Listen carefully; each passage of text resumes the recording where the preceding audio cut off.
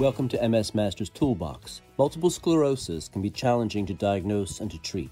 The MS Masters Toolbox provides evidence-driven approaches to manage multiple sclerosis symptoms. In our inaugural episode of MS Masters Toolbox, Dr. Vito Arena and Dr. Ilya Kister of New York University Grossman School of Medicine share tools to help patients with MS manage heat sensitivity and heat intolerance. Hi everyone, and thank you for tuning in. My name is Vito Arena. I am currently the Neuroimmunology Fellow at NYU Langone.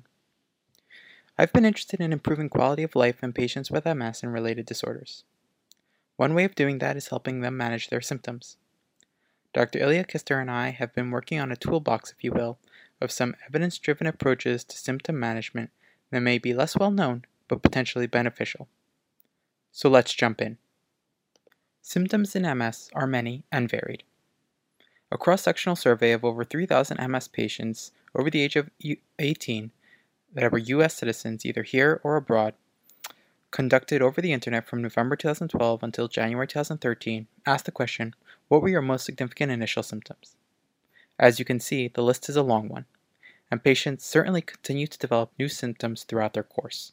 Many of our patients have tried various medications for some of their symptoms, but often they would prefer not to add another pill.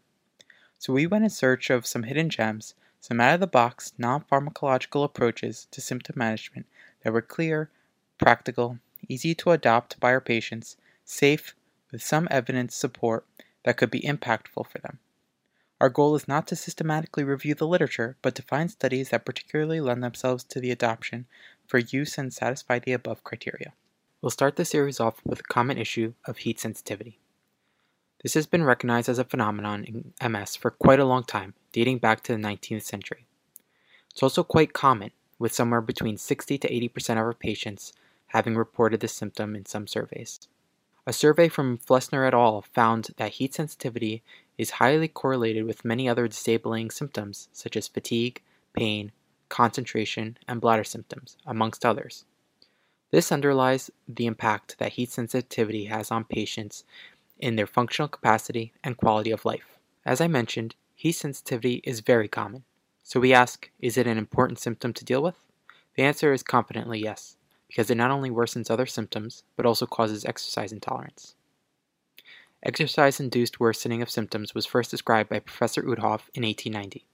He described the transient worsening of visual symptoms in MS patients after physical exercise. This is now well known as the Oudhoff phenomenon. Further work in the 20th century demonstrated the relationship between worsening of MS symptoms and degree of temperature elevation, as well as resolution of those symptoms when heating was discontinued. Everyday activities such as walking and particularly dedicated exercise produces heat-related mechanical inefficiencies in healthy individuals. MS often lowers mechanical efficiencies of patients for various reasons, thus amplifying their heat production for a given task, raising the core body temperature. It is then clear that heat-sensitive MS patients would potentially limit exercise and even daily activities to avoid exercise-induced rise in body temperature that may worsen their symptoms. So what can we do? Well, here are a few options. Exercise selection, cool environment training, cold water or ice slurry ingestion, cooling garments, and pre-cooling. We'll start with exercise selection. As mentioned, many patients avoid exercise due to worsening of symptoms. But exercise is critical not only with regards to their MS, but to their general health. But exercise comes in many different forms, and not all types have the same effect on core body temperature. We can break exercise down into two big categories. Endurance exercise, like cardio training, like running on a treadmill, elliptical, etc., versus resistance training, calisthenics, resistance bands, lifting weights. This study looked at 16 ambulatory MS patients and how they fared with either type of exercise. They compared endurance training, which was bicycle riding for 30 minutes, to resistance training, which consisted of a 30-minute session of 6 exercises broken into 2 sets of 12 reps each, with 2-minute rest between each set. On 2 separate days, participants randomly completed a session of resistance exercise and endurance exercise, or endurance exercise and resistance exercise, respectively. Data was collected pre, post, and 1 hour after exercise and consisted of a visual analog scale scoring to measure symptoms including fatigue, spasticity, pain, strength, walking and balance, the 5-minute sit-to-stand test, the MS functional composite, and body sway. Composite scores describing average subjective symptom intensity and total number of symptoms were calculated from the visual analog scale scores. The study found that core temperature, symptom intensity, and number of symptoms experienced by participants were all significantly higher after endurance training compared to resistance training. Changes in core temperature significantly correlated with changes in symptom intensity. 5 times sit-to-stand test, MS functional composite, and body sway scores were similar between the two different exercise groups. There were no adverse events reported, and the study was limited by its small sample size, the lack of blinding, and lack of inclusion of higher EDSS scores. So from that, we offer some practical recommendations. For ambulatory MS patients who report exercise intolerance to endurance exercise, you can advise them to trial a balanced program of resistance exercise instead. Next up, we're going to talk about pre-cooling. This is a concept that has been borrowed from the sports science literature. As the name implies, pre-cooling is the general concept of cooling the body before exercise to enhance performance.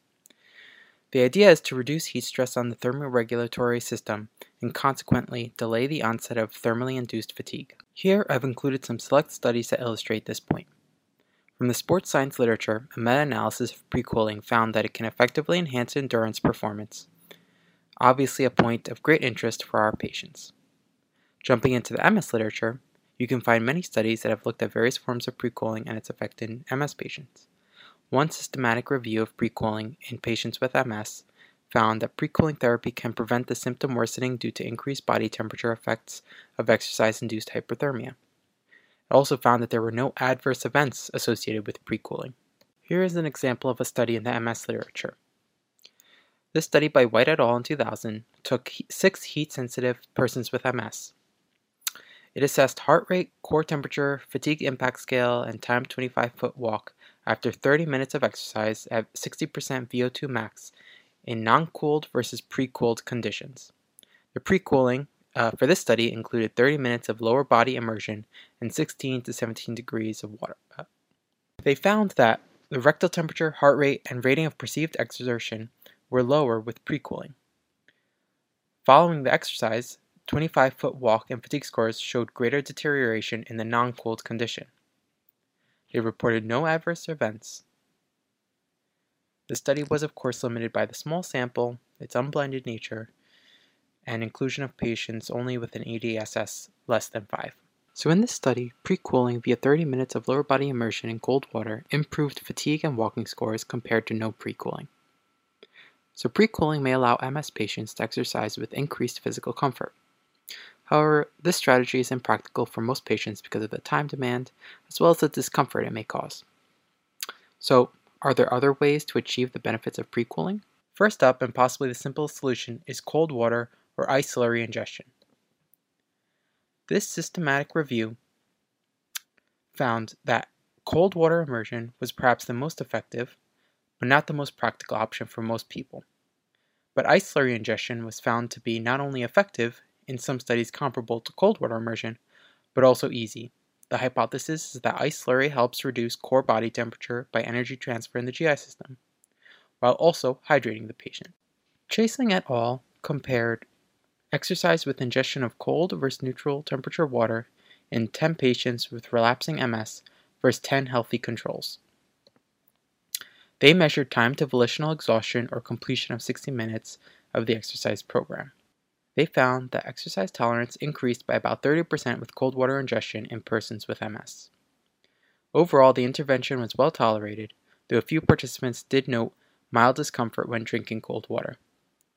The study did not include subjective measures such as rate of perceived exertion, so such factors cannot be excluded as contributing to the results of this study. So a practical recommendation. We can advise our patients that drinking a glass of ice-cold water every 15 minutes or so while exercising can help counter the negative effects of heat sensitivity in patients with MS. So next, we'll consider environmental temperature control. Adjusting ambient temperature is another feasible option for patients. As most patients have figured out on their own, being in a cool room helps them feel better. Well, this study looked to assess the effect of training in a cool room. It looked at 14 people with MS and assessed various objective measures of exercise, including max voluntary contraction, body temperature, subjective fatigue levels, and perceived levels of exertion in 2 different ambient temperature conditions, 60.8 degrees Fahrenheit versus 69.8 degrees Fahrenheit. They found that exercising in a cooler room allowed for increased exercise capacity and more stable body temperature. Participants had no adverse events, and the study was limited by a small study size and limited inclusion of patients with higher EDSS scores. Practical recommendation is to exercise in a cool environment, and pre-cooling an exercise room to about 60 degrees Fahrenheit before exercising can help. Lastly, we have wearable products, aka cooling garments. These come in various shapes and sizes, and some employ active cooling with circulating liquids, while others employ passive cooling. There are various types of cooling vests on the market, made with various materials. An ice pack vest is one such example, shown here. There are also various wearable garments, like head and neck wraps, that cool by evaporative measures. And there are a fair number of studies looking at various cooling garments and their effect on exercise. One such is a study by Gonzalez et al.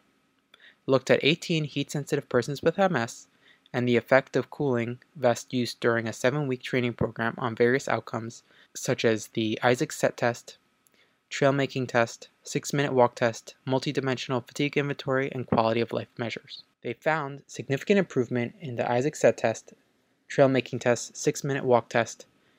They found improved emotional well-being and cognitive function and decreased fatigue in the cooling vest group. The intervention was well tolerated with no adverse events. It is of course limited by the small sample size and the lack of blinding. Practical recommendation here is that use of a cooling garment can improve exercise performance in our patients with MS. There are various resources to help patients get cooling garments, such as the MS Association of America and the National MS Society, which have programs to help fund patients' access to these garments. So in summary, heat sensitivity is a very common symptom in MS and is associated with worsening of symptoms and exercise intolerance. Small studies have shown that several strategies may help avoid overheating and improve exercise tolerance. Resistance exercises cause less core body temperature elevation than endurance exercises. Pre-cooling may preempt rise in body temperature and symptom worsening. Room temperature control may allow one to exercise for longer and more efficiently. And cooling garments may improve exercise efficiency and also be used outside for regular activities when ambient temperature arises. I thank you all for your attention and will be back with some further hidden gems to help manage symptoms in MS and related disorders. For a full list of references, please watch the narrated slide set on theneurologyhub.com. Thank you to Drs. Arena and Kister for sharing their knowledge with our listeners in this episode of MS Masters Toolbox. And thanks to you, our listeners. Be sure to visit theneurologyhub.com for more podcasts in the field of multiple sclerosis. MS Masters Toolbox is brought to you by the editors of the Neurology Hub and Practical Neurology.